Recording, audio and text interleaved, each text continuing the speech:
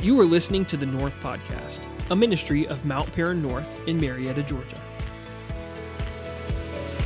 Man, it's good to see you tonight. Welcome to our first night of Revival Nights here at Mount Paran North. We are thrilled that you are here, and I am so excited about our speaker tonight. I'm not even going to call him a guest speaker. He's just one of us. He's been one of us for 40 years, and we are so delighted that he is back with us tonight. But I also recognize some of you are new to Mount Paran North, and you may not know this, but our guest speaker is Dr. Mark Rutland. He is a fantastic leader, a wonderful, wonderful preacher, and I'm going to just sort of, from memory, tell you a few things about him. He was an associate pastor here at Mount Paran when it was all 5 churches in one location, I think 2 churches at the time. And he went back and forth between here and Central and did such a fantastic job. Left here, became senior pastor in Orlando, Florida, and turned around a very struggling congregation and made it successful once again. Then God took him to Southeastern University, another turnaround place where it was in dire straits. God used him for 10 years to turn that university into a wonderful place.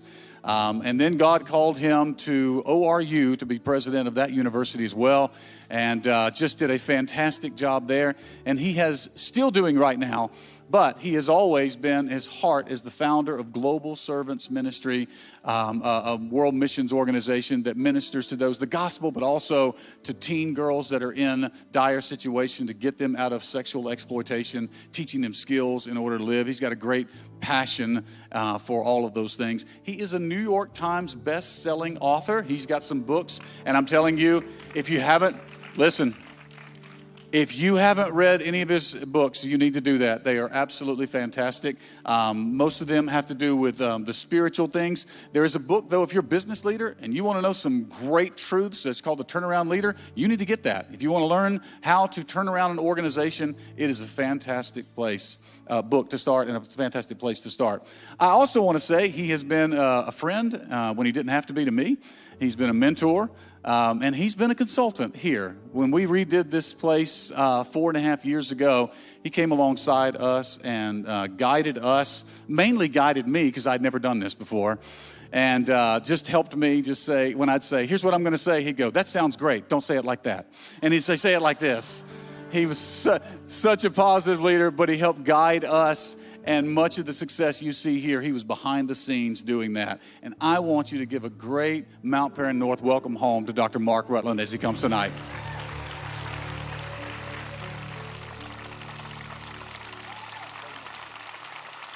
Good evening. Hello. Thank you. Thank you. Thank you. Thank you. Please be seated. Thank you. Thank you, Pastor, for that gracious introduction. It made me feel welcome again. Thank you. It's great to be back. I love coming back to Mount Paran. So much of my life since I think of my whole career, if I say ministry or career, I think of my whole career as pre-Mount Paran and post-Mount Paran. And it's really was, as it has been for so many people, a life-changing and direction-changing church for me. And I'm grateful, eternally grateful for how God encountered me here at Mount Paran, particularly through the late, great Dr. Paul Walker. He was just there are just those people in life that are just those watershed moments and people in your life. And I'll never, ever cease to say how God used him in my life. He was an aha moment for me. I literally, not figuratively, I literally came from preaching on the hood of a Land Rover in West Africa onto the platform of the largest Pentecostal church east of the Mississippi. And it was not only an aha moment, it was a terrifying moment. You realize you have stepped in a hole that's over your head. And it was great. And I learned more here, was changed more, informed in leadership and things that have changed my life and changed the 3 institutions to which you made reference. Thank you. You're so gracious to mention those, but really I give God and Mount Paran a great deal of the credit. I could never have possibly even withstood the blast furnace at Calvary Church in Orlando, let alone experience the turnaround that we had there if it hadn't been for what I learned here. And so I'm grateful. Enough of that. It's great to be back. So glad to see all of you here. Pastor mentioned some of the books, relaunched the book to which you made reference, the business book, which made the New York Times bestseller list. We did not bring that one tonight, but I have 4 others here. If each of you will buy 1,000, you can put these on the New York Times bestseller list. Teach that Bill O'Reilly a lesson.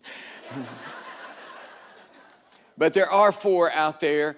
This is Ronnie Brandon here on the front row. He is our chief of operations, works. Our son, Travis, is now the president at Global Servants. And Ronnie Brandon works for him as the chief of operations. And he's here himself to meet you at the book table. And once I'm free here at the front of the church, I'll also come to the book table as well. Somebody wondered if I would sign books. My signature in your book makes it defaced and therefore worthless. But I'm perfectly happy to deface your book. Here are the 4 that we have here. This is 21 Seconds to Change Your World. This is a book about the Lord's Prayer and the 23rd Psalm. It's a remarkable coincidence that the 2 greatest devotional classics in 2 of the world's great religions were composed by 2 men born in the same small village 1,000 years apart. And this was written at a time of great stress in my life. I hope it'll be a blessing to you. This book is called Courage to be Healed. And yet again, a great deal that is in this book was begun to be launched in my life here. Anybody remember when the PSI was here, the Psychological Studies Institute was here before it became Richmond Graduate University. And Dr. Walker required all of us to do counseling. I said, I don't know anything about counseling. He said, figure it out. And he was gentle a lot. Rest his soul. And so I had to learn counseling here. This is a book on inner healing. It is my conviction that the number one variable in emotional healing is not faith. It's courage. To face what's wrong and face what you have to go through to be it. This is called Courage to be Healed. I hope that it will be a blessing to you. This book has been a huge, continues to sell like crazy. This is David the Great. This is a book on the life and leadership of King David. It's been a huge seller for us. One reason is because we got a group of people to read that are not famous readers, men. We started to put pictures in this one. Regardless of what you women think, some men can read. But this book has been huge because women love it and men read it. And it has been great for us. Why wouldn't men read it? Why not? David was a man's man. He was a tough guy. He was a warrior's warrior. The kind of guy you want to take deer hunting with you. You might not want him to take your wife deer hunting.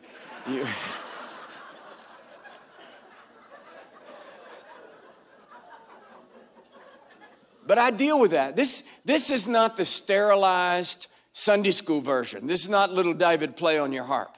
This is a complex, complicated, multifaceted genius who lived at the edge on the cusp between the Bronze Age and the Iron Age.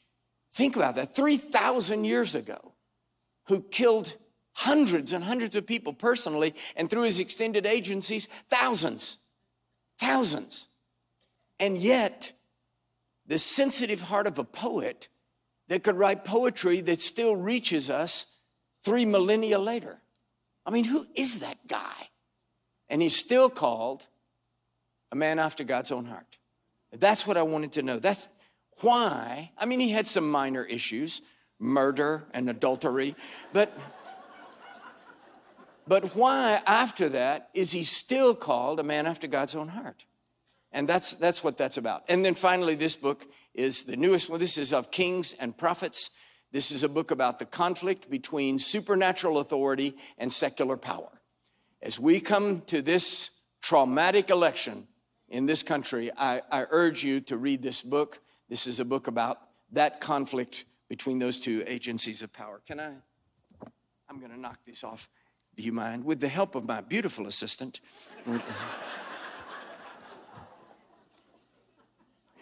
If you have your Bibles now, if you'll take those. Sorry for the length of that infomercial. The reason I coming here to speak, when I bring the books, it probably doesn't matter to you to hear this. It matters to me to say it. I do not take 1 penny to speak here. I don't take anything for the books. We've sold hundreds of thousands of copies of books. I've got a brand new one that'll come out in January 25 on aging gracefully. And that was not a book that I could write until now. And so I don't take 1 penny from any sales. Hundreds of thousands of copies we've sold worldwide. It all goes. There's no smoke and mirrors. It all goes 100% to support our girls' homes in West Africa and in Southeast Asia. So I hope you'll go out there to the book table. Go out there to the book table and spend yourself into bankruptcy. Ignore Dave Ramsey. Refinance your house. Use the children's lunch money. Come on. You're jolly tonight. Good. 21-day fast is over. You're ready to eat and laugh. If you have your Bibles, if you'll take those and turn to Acts chapter 2. I want to speak tonight on the unexpected expected. The unexpected expected.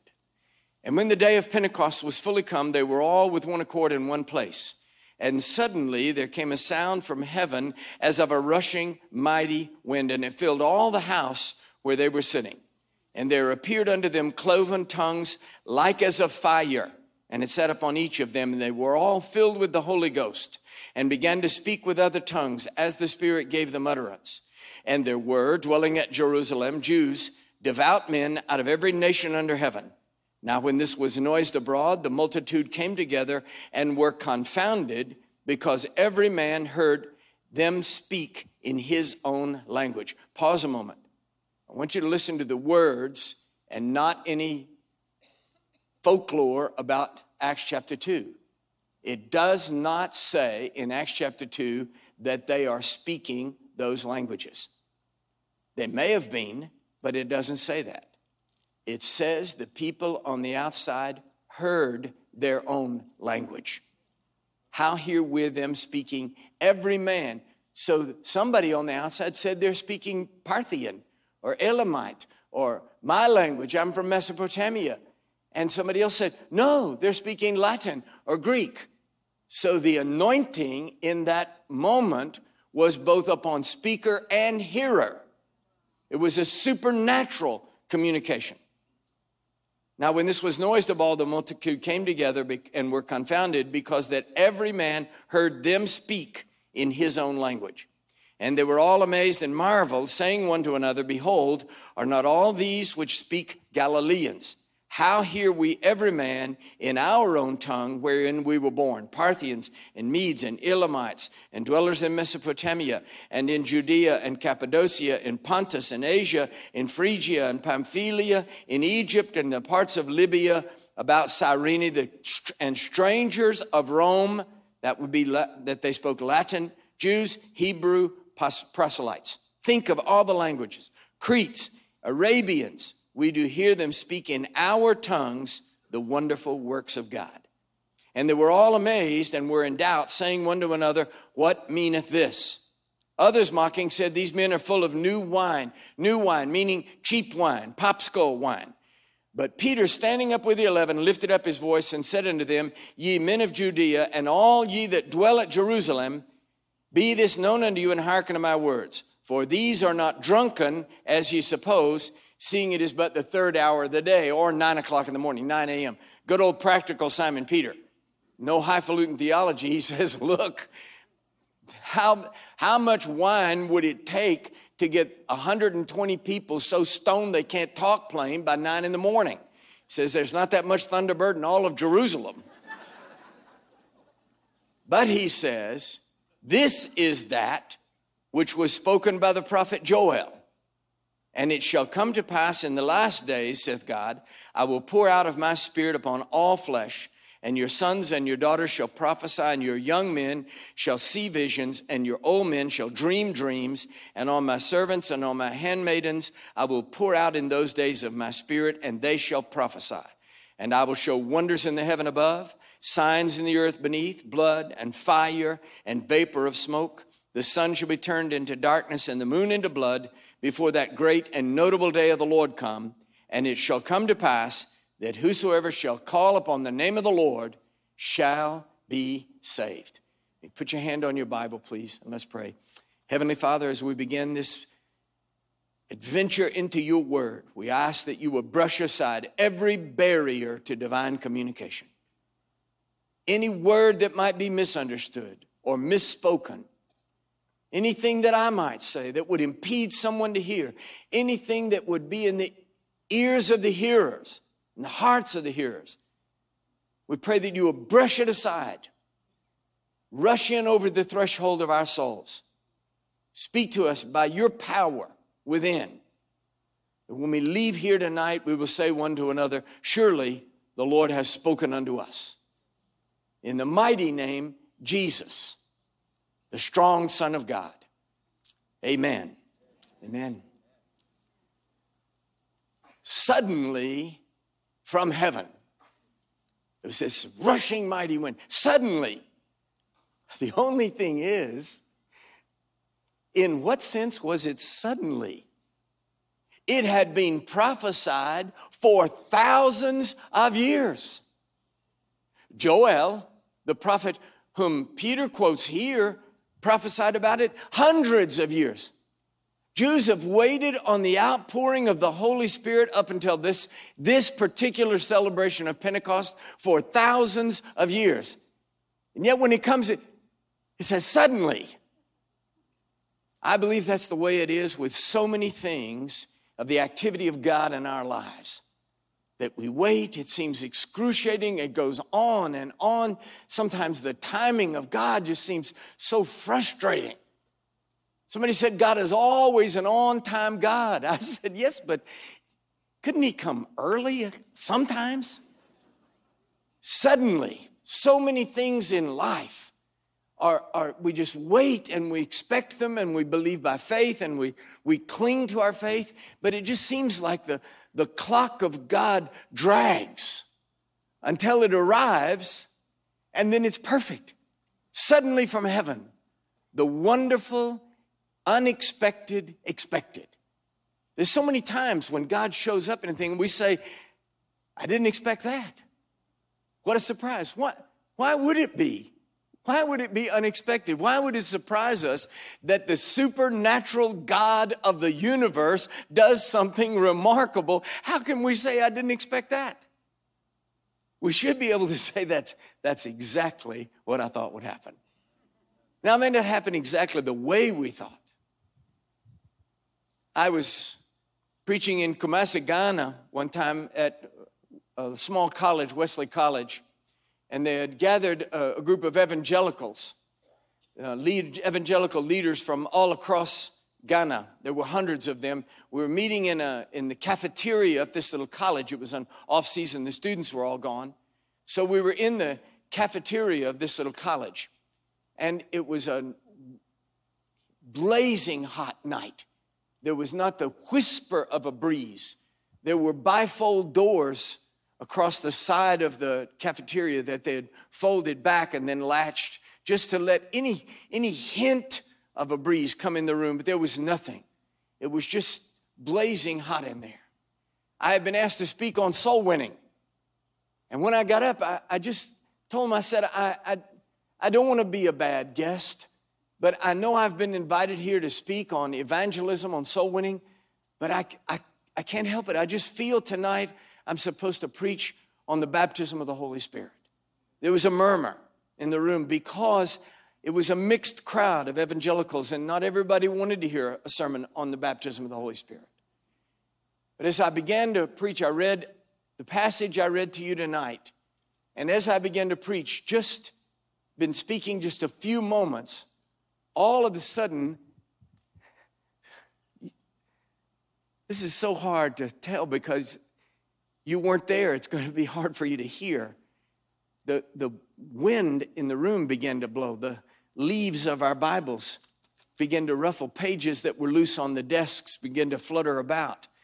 And everybody was looking around, and then we looked in the bifold doors on the side of the cafeteria began to blow so hard that the latches were blown off, and they began to bang on the side of the cafeteria, and the wind became greater and greater and greater. And then we looked outside, and the palm trees that were outside the cafeteria were not being moved by a breeze. And we realized that the wind was only in the room. All of a sudden, a man in the back stood up and cried out in Tree, the language, the Shanti language, in Tree, "Kron, kron, kron, kron, kron, kron, holy, holy, holy." And we all just fell on our faces in the floor. And somebody said, "Wow, I wasn't expecting that." No, I guess I wasn't expecting that. I wasn't expecting that exactly. But when God shows up, whatever he does can't be entirely unexpected. He's the God of the universe. We pray and believe for signs and wonders and miracles and for gifts and manifestations and the witness of the Spirit. And then when we receive them, we say, that wasn't what I expected. I believe that we should live in a sense of expectation. Already understanding I may not be able to describe what this is going to look like exactly. I may not be able to tell you the 3 steps or the 5 keys or the 4 solutions, but when God shows up, it's going to be exactly what we expect. The supernatural power of God. The unexpected, expected presence of God. So we come to Acts chapter 2. Jesus, sometime before Acts chapter 2, meets with his disciples, according to John's gospel. And it says he breathed on them. And he said, "Receive ye the Holy Spirit." Receive the Holy Spirit.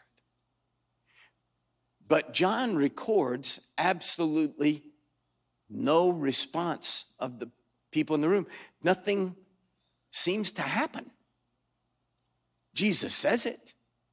Receive the Holy Spirit. He breathes on them and says, "Receive the Holy Spirit." But there's no written record that anybody did. I wonder how many times later on they said to each other, "What do you think he meant by that? What was that all about? When he breathed on us and said, 'Receive the Holy Spirit,' what do you think that was about?" I believe with all my heart, Jesus is both prophet, priest, and king. And I believe on that night, he was speaking prophetically. It was a prophetic sign act. He was saying, when this happens, don't resist, receive. So if I said to you, next week, the pastor is going to come to your house, and when he knocks on the door, receive him. I think that's what Jesus was saying. Pretty soon now, the Holy Spirit's going to come. And the sign that it's him is going to be, and when that happens, say, "Wow, this is the unexpected expectation of the coming of the Holy Spirit." It wasn't just that.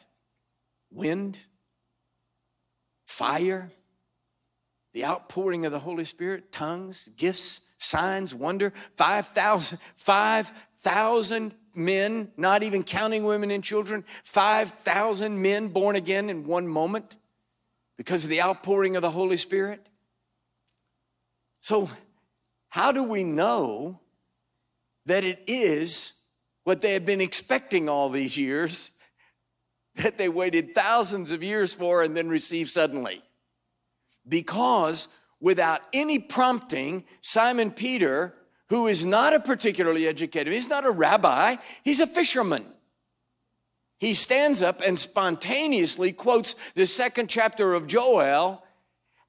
And Joel was known. I'm not saying it was a remote passage, but it wasn't central to the concept of Judaic theology. It was kind of laid on the cutting room floor of Judaic theology. Yes, the Holy Spirit will come, this outpouring, signs and wonders, but it didn't really make sense to the ancient Jew. The passage kind of, in a way, it kind of rankled them. If God said, when the Holy Spirit comes, he'll be poured on rabbis, they would have said, great. Or when the Holy Spirit comes, he'll be poured on men. But it says, on women, children, little girl, that's hard. It says your teenagers are going to prophesy. Your old men will dream dreams. As an old man, I can tell you that's topside down. Old men don't dream dreams. We have memories. But God says, when the unexpected shows up, expect that old men will have dreams of the future as if they were teenagers, and teenagers will speak prophetically as if they were graybeards. That men and women, boys and girls equally will receive the power of the Holy Spirit. And not just the Jews, the Gentiles who live in your homes, your servants, your handmaids, they'll receive the Holy Spirit. Well, that passage was, yes, they said it's a prophecy. Yes, it's in Joel. Yes. We don't really know what that means. So some 850 years later, the wind blows in the house and fire comes and rests on people's head and people begin to speak in tongues. And Simon Peter, a fisherman under the inspiration of the Holy Spirit, says, oh, this is what we've been expecting. This is just what we've been waiting on. I didn't know what it would look like, but this is that. This is that which was prophesied. This is that which we've been waiting on. This is that which Jesus said. When Jesus breathed on us, he said, when the wind blows, when you feel the breath of God, you'll know what it is. He said, this is that. I recognize it. I know what it is. Now, why Pentecost? Why that day? So we have the book of Acts, so we think that the people in the book of Acts had the book of Acts.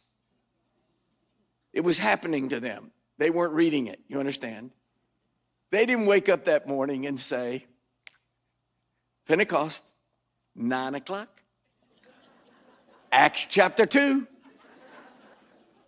They were just Jews who had celebrated the feast of Pentecost, Shavuot, the Feast of Weeks.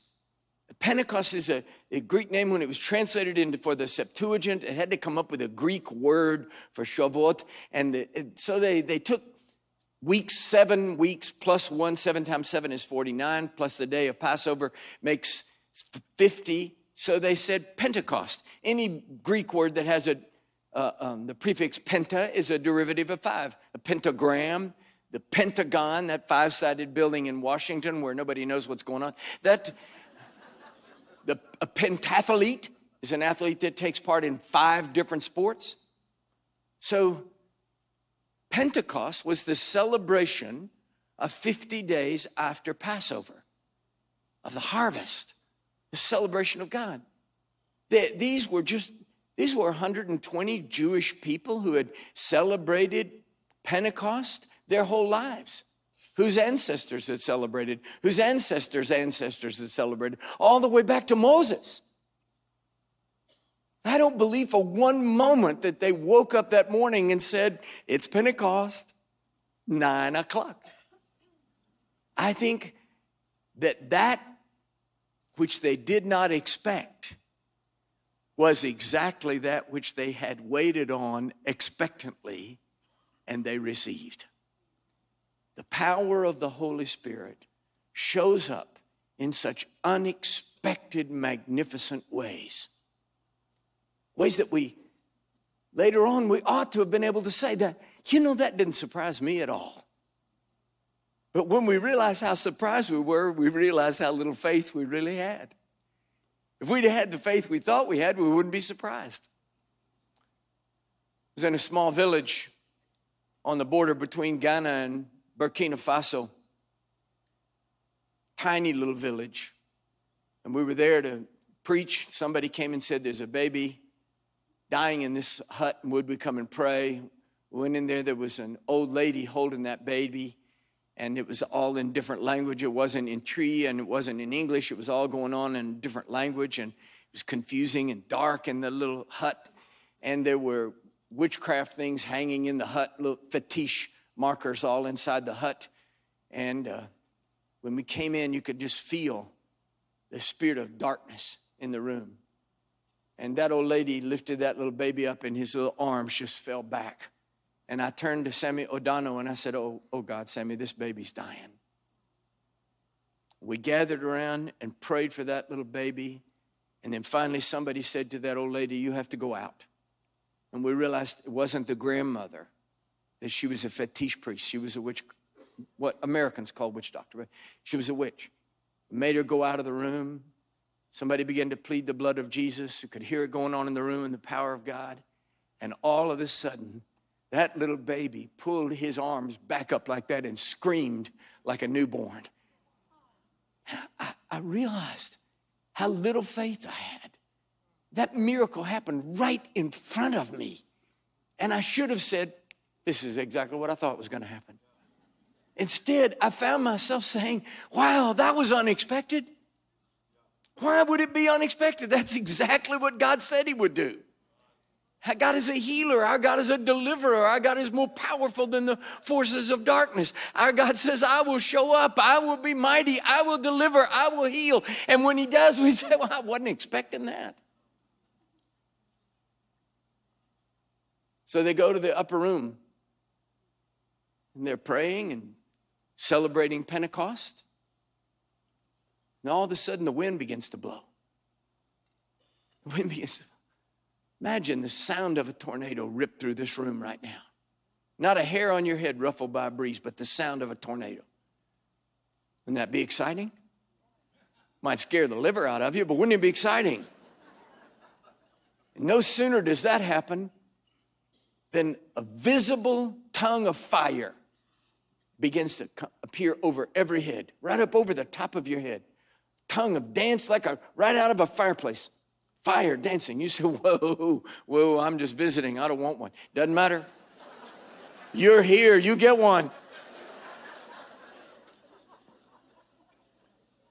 And no sooner does that happen than people begin to stand up and to speak in the tongues of men and of angels. And people begin to cry, what's happening? What's going on? Somebody from some foreign country stands up and says, they're speaking my language. I don't understand this. I don't know what's happening. I don't know what's going on. We ought to be able to say with Simon Peter, this is that which God has prophesied from the very beginning. This is that which happens when the Holy Ghost shows up. This is that which happens when the power of the Holy Spirit is poured out on God's people. This is not strange to us. This is not unrecognizable. This is exactly what we think will happen when God shows up. The problem is that we live with a reductionist view of Christianity for much of our lives. A kind of manageable Christianity. Christianity deprived of its supernatural power is actually, in a way, more comfortable. The unexpected doesn't freak us out. Everything, we have church and it's good and go eat finally and after 21 days. But when God is loose in the house, then it's not quite so manageable. It's not quite so, what's the word I'm looking for? Predictable. It's not quite so predictable. The unexpected can happen. That's how I was trained. That's how I was taught. I was taught a predictable, manageable brand of Christianity. The theology of it is called cessationism. We believed, I was taught, and I preached it because I was taught it, that the supernatural phenomena of the Holy Spirit had ceased. Cessation had ceased with the death of the last apostle. I was taught that the unexpected supernatural power that's witnessed in the book of Acts, that was the booster rockets, I was taught. This is actually what I was taught. That had to get the church outside the gravitational pull of the first century. But once that's gone, the booster rockets fell off, and now we don't need that stuff anymore. Now we have a nice, tidy, predictable Christianity. We don't have all that stuff. That's what I was taught. And that's what I preached. The problem was, it was also in that tidy, unempowered, vacuous, predictable Christianity that I had to live. That's where I had to live too. Let me tell you something. If Christianity without the power of the Holy Spirit is rugged, ministry without the power of the Holy Spirit is horrible. 7 years. 7 years I pastored in the most predictable Christianity you can imagine. 7 years. I know what some of you think. Sitting and listening to a dead, unanointed sermon is the worst thing in the world. It's not. Preach one. Preach one every Sunday. Preach one every Sunday. You have nice, tidy, predictable Methodist people. Stand up, sit down, kneel, say your prayer. Try to beat the Baptists to Morrisons. 7 years. And at the end of 7 years, I realized I had nothing to show for it. Nothing. Not nothing. We had a killer softball team. Oh man, we beat the Baptists every year like a 2-year-old at a Walmart. We just cleaned them up. But you got to have more than that. After 7 years, empty, lonely, predictable, stamped out Christianity Sunday after Sunday that looked like the Sunday before it and looked like the Sunday after it. And the emptiness within, our marriage in trouble, my mind in trouble. I just kept trying to do what I was doing better.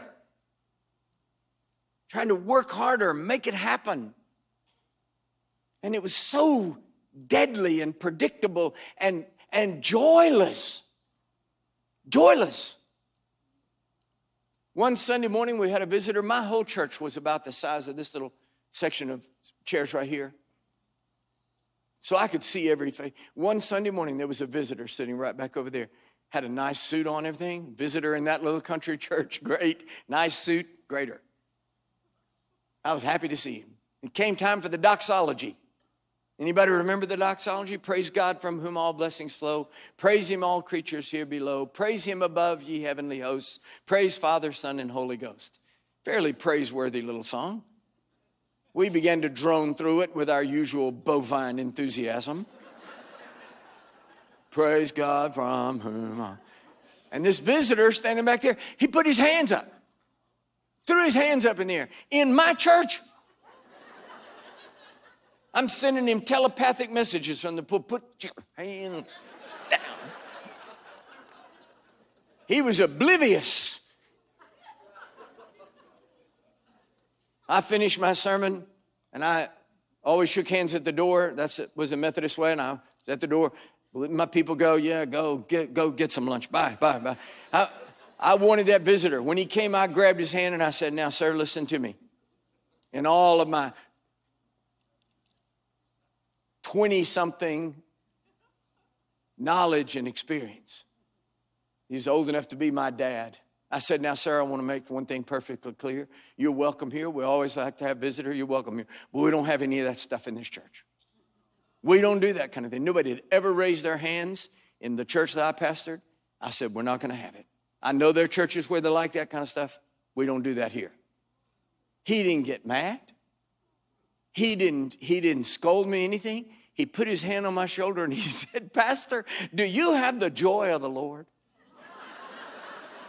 God, I thought if I could get my thumbs around your larynx, I'd show you the joy of the Lord. Made me so angry. I announced, I said, I'm going to preach a 6-week series on joy. It's an amazing thing to watch a really angry man preach on joy. We're going to have joy in this church if I have to kill some of you.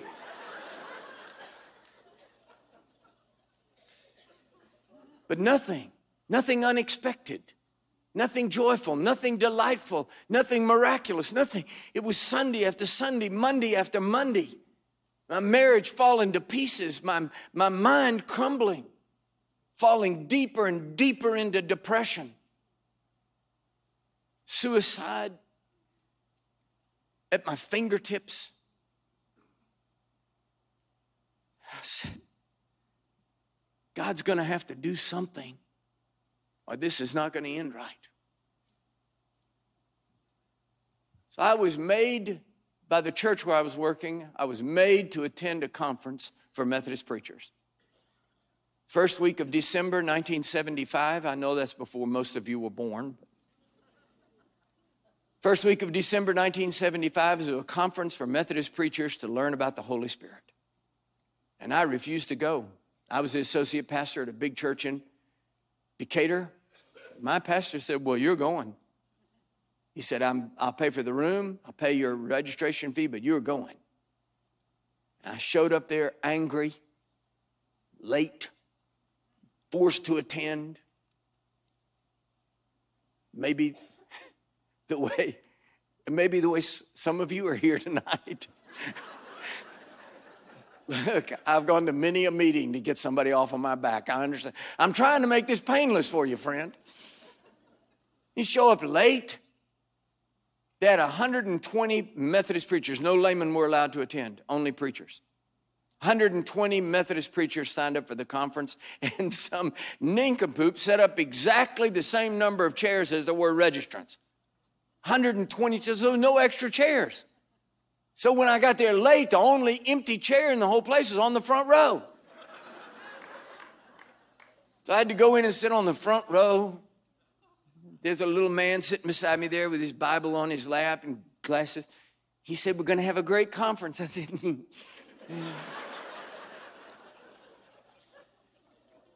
We sang a few Methodist hymns. And then the speaker said, tonight our guest speaker is Dr. David Seamans, renowned author and pastor at the First Methodist Church in Wilmore, Kentucky, an adjunct professor at Asbury. We're going to ask him to come and speak. The little man sitting next to me, he said, now, pray for me, son. And he got up and came up on the... And you can just feel, this thing is going south. And he got up and he said, I know you've invited me here to speak on the baptism of the Holy Spirit. But he said, I just don't feel led to do that. I said, ooh, that's unexpected. I said, great. He said, instead, I feel moved to preach on sin in the ministry. I said, oh, that's unexpected. You ever hear people say, Pastor, you ever hear people say, you stepped on my toes? You ever hear that? You stepped on my toes. That little man whipped me with a bicycle chain. Man. When he got finished, though, he didn't give an altar call, invitation of any kind. And I went out. I left the hotel. I didn't even go to the room my church had paid for. I got in my car and drove all the way home. I got home. My wife said, you didn't stay. I said, oh, baby, it was crazy. You can't believe they call themselves Methodists. They want to a bunch of jack-legged Pentecostals. I said, it was nuts in there. We sang 3 Methodist hymns and heard a sermon on holiness. I said, oh, it's crazy. I said, anyway, I can't go back tomorrow even if I wanted to. I remembered, I need to mow the lawn. It's the 5th of December. I got up the next morning. It was one of the most coldest Decembers in the history of Georgia. I had a coat on, my gloves. I cranked the lawnmower. I'm walking up. At that time, I had a Catholic neighbor on one side and a Baptist on the other. Don't you know they hit the windows? Come here, Margaret. He's gone over the edge. I realize I'm walking up and down in the front yard and there's no grass thrown out.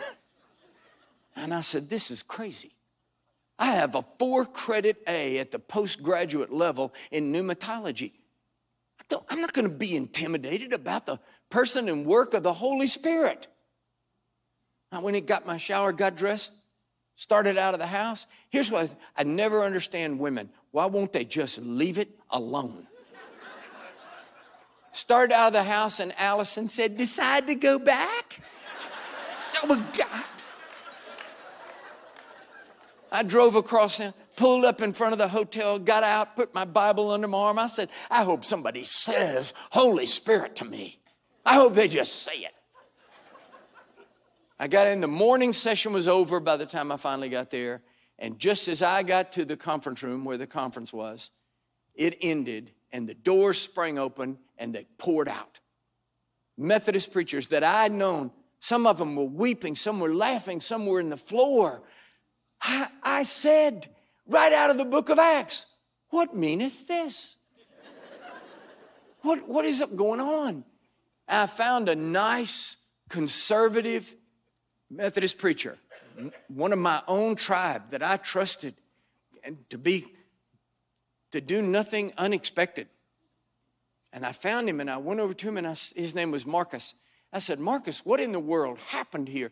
And this nice, safe Methodist preacher grabbed me by my lapels and screamed in my face. And he said, Jesus has healed me and filled me with the Holy Ghost.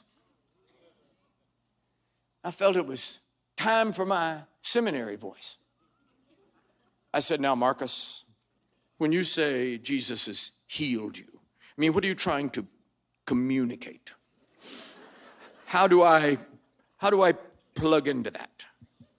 How do I connect when you say Jesus has healed me? I mean, what are you trying to say? Oh, you laugh. There are people that listen to that every Sunday. He stared at me like I was speaking Russian. He said, healed, Mark. He said, I've been deaf in my left ear since I was a child. The other speaker, not the one from last night, but the preacher from California just prayed for me. I'm healed. He said, I can hear in my ear.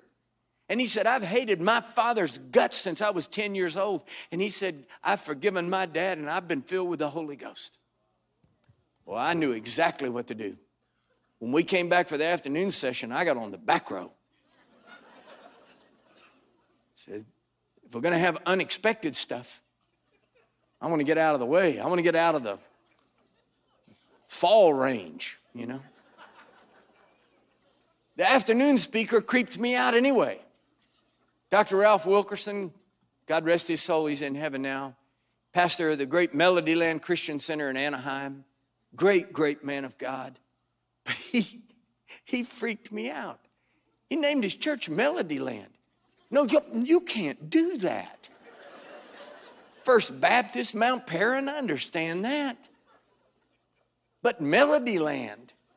Also, he had on white shoes in December. Now, listen to me. There are just some things. After Labor Day, you cannot wear white shoes. Listen to what I'm telling you. Wilkerson got up. I got in the back row. And he got up and he preached from the 2nd chapter of Acts. And he did not say one single thing I disagreed with. I kept listening for him to say something. He didn't say one thing. I thought, well, that's unexpected. I thought he'd be crazy. And he got finished. And he said, that's enough of that. That's enough of that. You can't end a Methodist sermon. That's enough of that. I say he hadn't even read his poem yet. You can't do that. He said, I don't like to talk about the Holy Spirit in a vacuum. He said, Lord, breathe on us. He began to pray. God is my witness, the temperature in that room must have gone up 30 degrees. We were sweating. Men began to cry. I began to cry.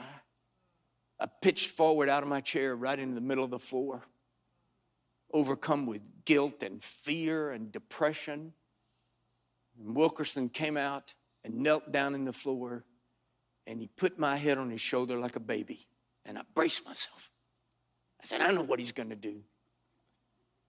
If he'd have said anything but what he said, I think I could have resisted him. If he'd have said, all right, my friend, we're going to shake tongues out of you, I could have fought that off. He whispered in my ear and he said, Brother Pastor, I love you. I said, if you knew me, you wouldn't love me. I said, my life and my marriage and my ministry are hanging by a thread. I said, I tried to kill myself on Thanksgiving afternoon. I said, I'm not going to make it, friend. He said, don't you want to receive the baptism of the Holy Spirit? I opened my mouth to say, no, I don't believe in that. There's no such thing as a second work of grace. No. And I heard my own mouth say, yes, that's what I want. And I realized for once my spirit and not my intellect had answered. He said, all right, I'm going to lead you in a simple prayer. He did, a little prayer. Father, I give you everything. I give you my life, my marriage, my ministry, my pride, everything I surrender. And I ask you to fill me with the Holy Spirit. He said, now I'm going to lay hands on you. I said, oh, here it comes. Here it comes. I have been taught that Pentecostal evangelists carried buzzers in the palm of their hands.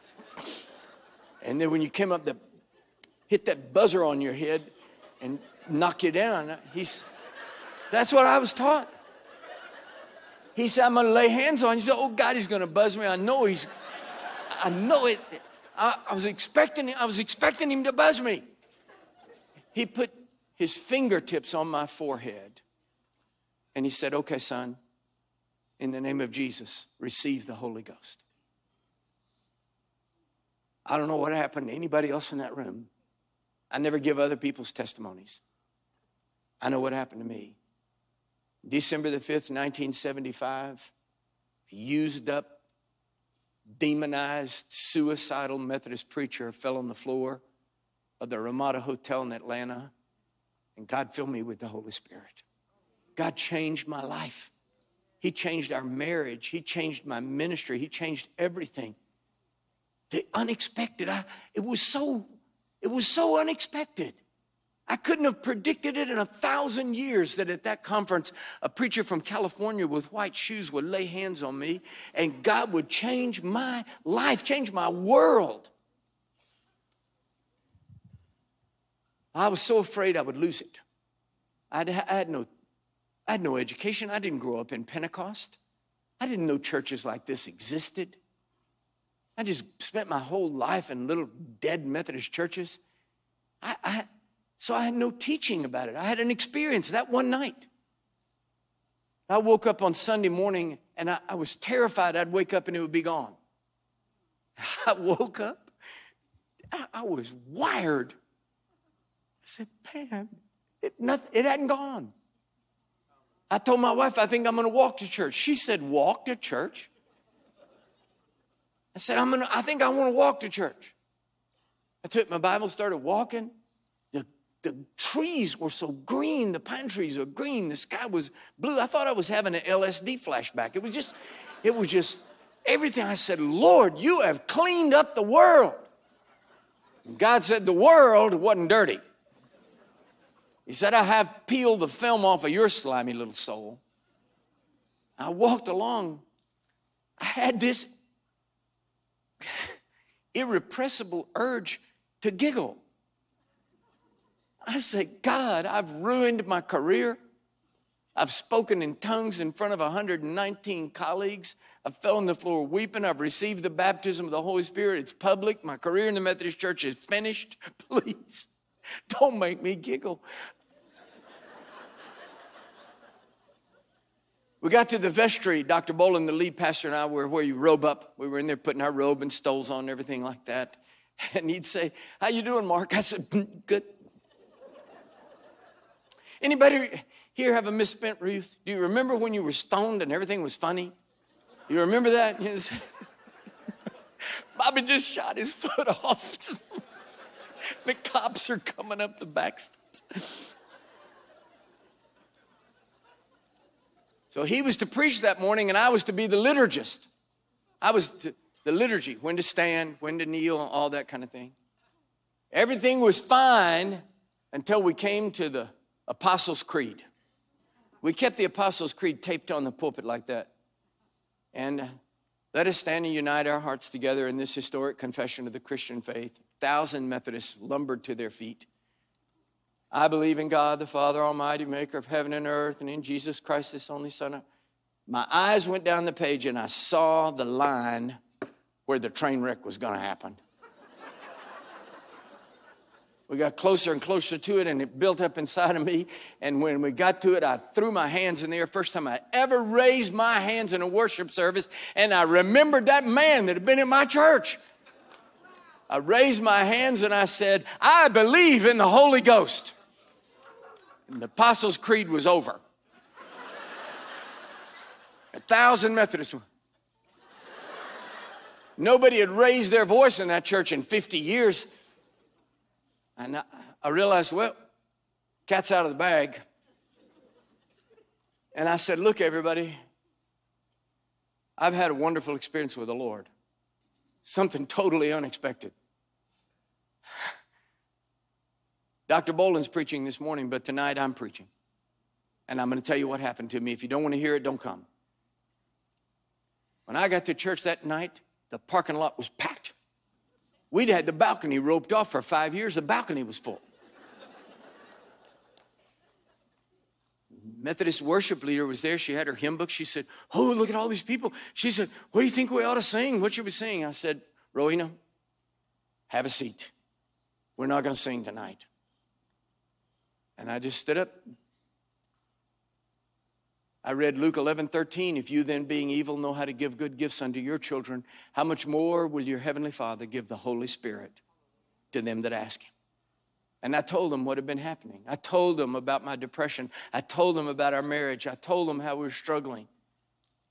I told them. Then I told them what happened on December the 5th. I told them about the baptism of the Holy Spirit. I told them straight out. I said, I spoke in tongues. I wasn't asking for it. I didn't even know what it was when it happened, but I did. And I said, my life has been changed. You could hear a pin drop in the place. I said, now I'm going to have a prayer. And if you're not interested in this, you're dismissed. You can leave. If you want to receive, you come forward. But I'm going to pray. And if you don't want this, you just leave. I started praying and I could hear the people leaving. I could hear their feet going. I thought, well, I'll just pray till the whole church is empty. And then I looked up and I realized they weren't leaving. They were coming forward. Hundreds of good Methodist people that had been starving. Didn't know what to ask for, and we didn't know what to tell them. I could see them with their hands up and tears streaming down their face. Do it to me. Do it to me. Do it to me. I looked at those people and I realized I'd crossed some kind of a Rubicon. I knew two things were clear to me. I could never go back. The other thing was, I realized I didn't know what to do with these people. It never crossed my mind anybody would respond. It was unexpected. I should have expected it. You speak on the baptism of the Holy Spirit and invite people to receive the power of God, you ought to expect they would respond. It was totally unexpected. I didn't know what to do. I panicked. I looked up and there was a man that was sitting right on the end row, right where you are, sir. He was a retired insurance salesman, been trying to get me to go to a full gospel businessman's fellowship for years. I thought he was certifiable. I would have voted to Baker Act him. I thought he was nuts. And I looked up and it was as if the whole congregation went away and Harry was standing right there. I said, every head bowed and every eye closed. I had a body mic on. I turned it off and went up the aisle. Harry never looked up, had his eyes closed. I walked up the aisle and put my hand on his arm and he said, you don't know what to do you?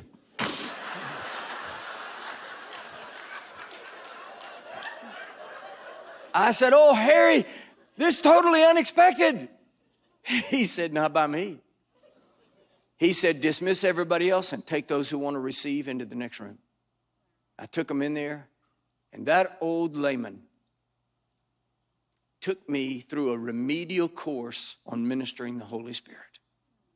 Nothing in my life, career, ministry, education, 3 degrees prepared me for that moment, but that insurance salesman. He said, lead them in this prayer. Then he said, now reach over and lay your hands on them.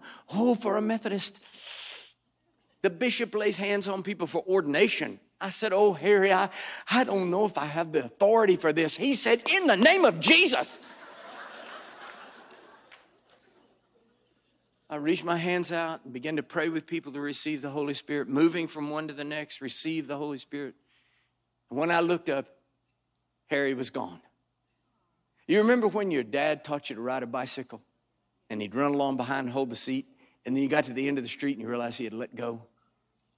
That's what that humble, retired insurance salesman did. He set Pentecostal ministry of this preacher in motion and didn't even stay for any applause. That was pretty unexpected. Since that day, I've lived an unexpected life. I've preached on every inhabited continent of the globe multiple times. Seen ministries built, hundreds of thousands of people won to Christ, many more baptized in the Holy Spirit. I've seen signs and wonders and miracles. My life has been unexpected. It's not the tedious, expected, pedestrian ministry of the first 7 years. It's been an explosion. I'm not saying that were you to ask God to fill you with the Holy Spirit tonight, that he's going to make you an international evangelist or a Pentecostal pastor. Please don't hear that. What I am saying is that if you said to him tonight, here I am, Lord, at the age that I am, at the station in life where I am, here I am, Lord. Take my life and fill me with your Spirit. From that moment on, your ability to figure out God is done for. From that moment on, the adventure of Pentecost begins.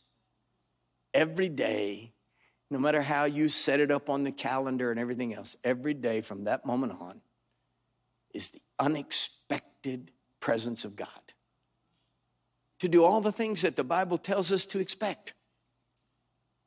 But from that moment on, the unexpected empowerment of God comes and changes everything. It could be that happened for you years ago. And it's just, I don't know, drained away or something. Become dry. That can happen. There's nothing at all wrong with saying, Lord, my life has just become altogether too expected. I want a fresh bath of the unexpected. There's nothing wrong with that. The most expensive tractor on the finest farm in the richest country in the world from time to time needs fresh oil. Nothing wrong with asking, God, give me fresh oil tonight. I don't want to live in plastic Pentecost. I want the unexpected adventure of serving you. I want to set you free, God, to show up at any moment and do something I never dared to think of or imagine. I want fresh oil. Others may say, I never have prayed that prayer to start with. You're like the people who showed up on the day of Pentecost and you weren't expecting what happened to happen, but now the opportunity is here for the unexpected baptism of his power to happen in your life. And it is not complicated. Luke 11:13 says, if you then being evil know how to give good gifts to your children, how much more will your heavenly Father give the Holy Spirit to them that ask him? Not to them that are going into the ministry, not to them that are suicidally depressed, not to them that deserve it, not to them that are in bad enough shape to need it, but to them that ask. A greater, more broad invitation could hardly be imagined. Your heavenly Father will give the Holy Spirit to them that ask. I'm 76 now, and I don't know how much time is left for me. 5 minutes, 5 years, I don't have any idea. What I know is I don't want the adventure to end because I decided to end it. I want to live in the unexpected abundance of the expected supernatural power of God. I want the Holy Spirit to flow in my life and out from my life into the people around me. So I'm asking you this question as I close. Have you received the Holy Spirit since you first believed? I'm not asking if you attend a Pentecostal church. God can make Pentecostals out of the chairs you sit on. I'm asking, have you personally received the Holy Spirit? I'm not asking whether your parents are filled or your grandparents or the pastor. Have you received the Holy Spirit since you believed? Have you received His unexpected power? And have you received it lately? Will you bow your heads and close your eyes all over the house, if you will? Heavenly Father, I thank you for these precious people gathered in their numbers, expecting something from you, expecting from you. God, we want your power. We want your grace. We want your touch. Come, Holy Spirit. Come, Holy Spirit. Where there is sin and bondage, bring liberty. Where there is hurt, bring healing. Where there's guilt, bring deliverance, forgiveness, and mercy. Come, Holy Spirit. Come, Holy Spirit. Fill the atmosphere. Fill this room. Fill us. We welcome you. We welcome you. We welcome you. Holy Spirit, thou art welcome. We welcome you. Now with your head bowed and your eyes closed, if you would say, Dr. Mark, will you please pray for me? Please pray. I need the unexpected touch of God on my life tonight. I need it. It's not optional for me at this point in my life. I need the Holy Spirit. If that's you, then you lift your hand up where you are. I want to pray for you. Yes. Oh, so many. So many. Oh, so many. So many. So many. So many. Oh, God, you see the hands, you see the hands, you see the lives, you see the hearts. You see, God. And God, we expect you to honor your word in unexpected ways. We believe you. We thank you. We praise you. Now, when I say amen to this prayer, we're going to stand and begin to sing as the worship team leads us. People around you raising their hands, worshiping God, singing, but not you.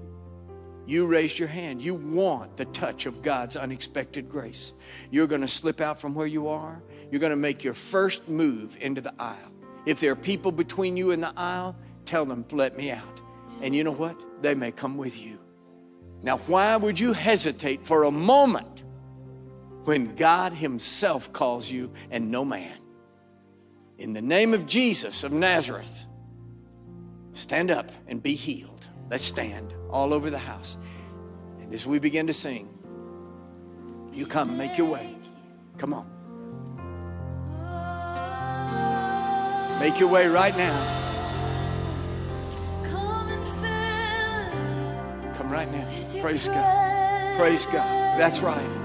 That's right. Praise God. Praise God. Praise God. Come on. We'll wait on you. Come on. Praise God. Praise God.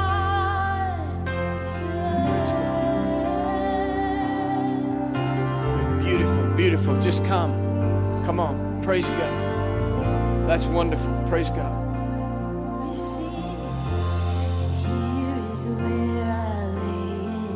Come on. Praise God. Praise God. Praise God. Praise God. What a mighty God. What an unexpected moment. Praise His name. Praise God. Come on. Praise God. Praise God. Give Him everything. Give Him everything. Begin to surrender. God, I give you my life. I give you my past. I give you my sins. I give you my strengths. I give you my weakness. I give you my fear. I give you my loneliness. I give you my depression. Give it to Him. Begin to surrender. Just begin to surrender. God, I give it to you. I surrender. I yield it to you. My pride, my fear, my loneliness, my marriage, my past. Go on, surrender it. I give you everything. I surrender. I surrender. I surrender.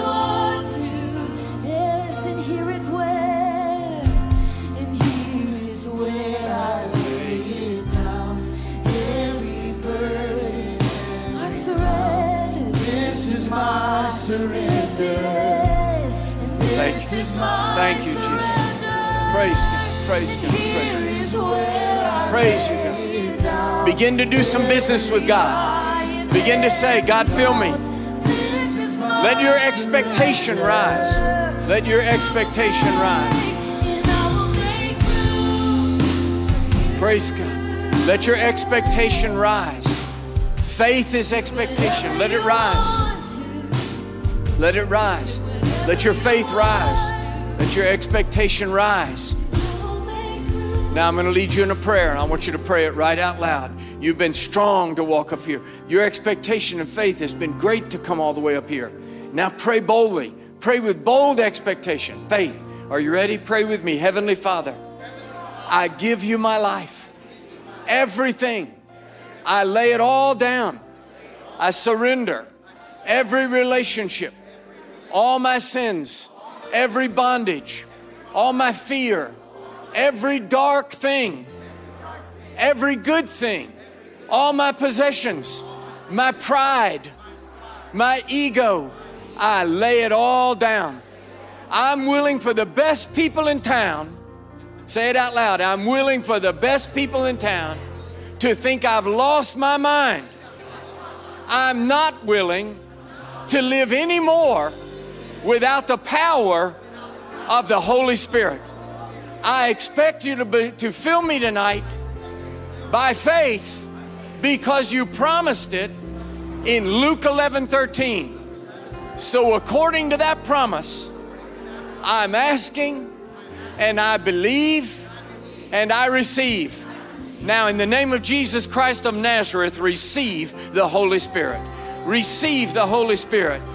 Be filled from the top of your head to the sole of your feet. Receive the Holy Spirit. Be filled. Now begin to open your mouth and praise Him. He's filling you. He's filling you. He's filling you right now. Receive thou the Holy Spirit. Be filled. It flows through your mind, your brain, down through your extremities, in your body, in every part of you. Receive the Holy Spirit. Be filled with the Holy Spirit.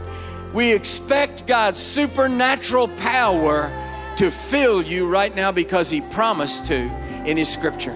Now begin to open your mouth and praise Him. Just praise Him in English. Praise Him in Spanish or Portuguese. Praise Him now in tongues. Just open your mouth and begin to magnify the Lord. Lord, we praise you. We worship you. We bless you. We laud and magnify your holy name. Into la mapalama defiaco jambo bafiani peshwana kasiando jambo mafiaba. Lord, we praise you. We welcome you. We receive you. That's right. Go on, open your mouth and praise Him. Don't even worry about how it sounds. Oh, magnify the Lord. Oh, magnify the Lord. Go on and praise Him. Go on and praise Him. From this moment on, everything changes. The unexpected becomes your way of life. From this moment on, at any moment, God could show up and do anything. We praise you. We believe you. We thank you. We praise you. What a mighty God we serve. What a mighty God we serve. Praise God. Praise God. That's right. Just lift your hands up and praise Him. Go on and praise Him. Lord, thank you. Thank you for filling me. Thank you for changing me. Thank you for fresh oil. Go on, open your mouth and praise Him. Thank you, God. Thank you, God. The unexpected miracle of God's presence. Thank you, God. Thank you, God. Thank you, God. Thank you, God. Thank you, God. Thank you, God. Thank you. Now, if you'll just keep your heads bowed and your eyes closed for a moment. This is the kind of thing that anybody could say to any crowd anywhere. But I believe somehow God spoke into my heart. that there are those here that have been struggling with real darkness. Real darkness. And it's dropping. It's falling. The chains are breaking. It's falling. Darkness is parting like a curtain. And now the curtains are coming down. If that's you, if you receive that, if you say, I believe that the darkness that I came in with is unexpectedly parting and falling. If that's you, will you lift your hand up and I want to rejoice with you. Yes, ma'am. Yes, yes, ma'am. Yes, sir. Yes, son. Yes, thank God. Thank God. Thank God. Thank God. Whether that darkness is depression or fear or loneliness, it's breaking. It's breaking. I believe it's falling. It's falling. Habits are falling. I believe addictions are falling. It's breaking. Everything of darkness is breaking. Thank you, God. Thank you, God. Thank you, God. Thank you, God. Praise you, God.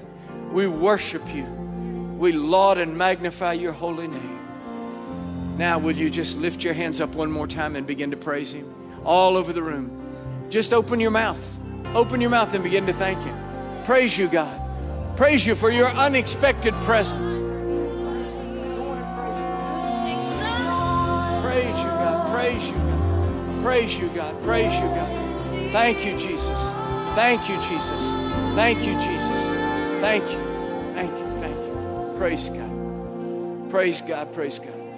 Now, if you'll just stay right where you are for just a moment, and in a moment, the pastor will make his way up here. But will you look at me for just a moment? I know how Satan works. I know how he works. Satan is a liar, and he's the father of lies. So what he's saying to somebody right now is, something may have happened to everybody else up there, but nothing happened to you. If you think about it, that is the proof that something did happen to you, because Satan is a liar and the truth is not in him.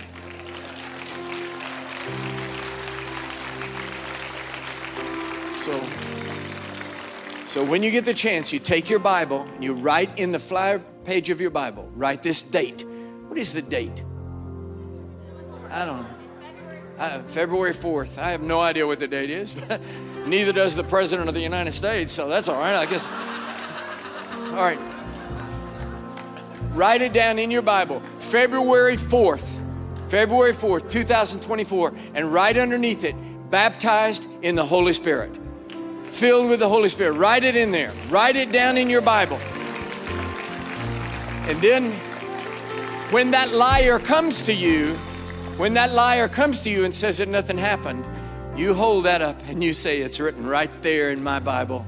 God showed up in an unexpected way, and he did that which people have been expecting since the dawn of creation, the power of the Holy Spirit. God bless you, and God bless Mount Paran. Come on, can we sing that? To do whatever you want, I will make, and I will make room for you. Thank you. To do whatever you want to do whatever you want, I will make, and I will make room for you and only you. To do whatever you want to do it.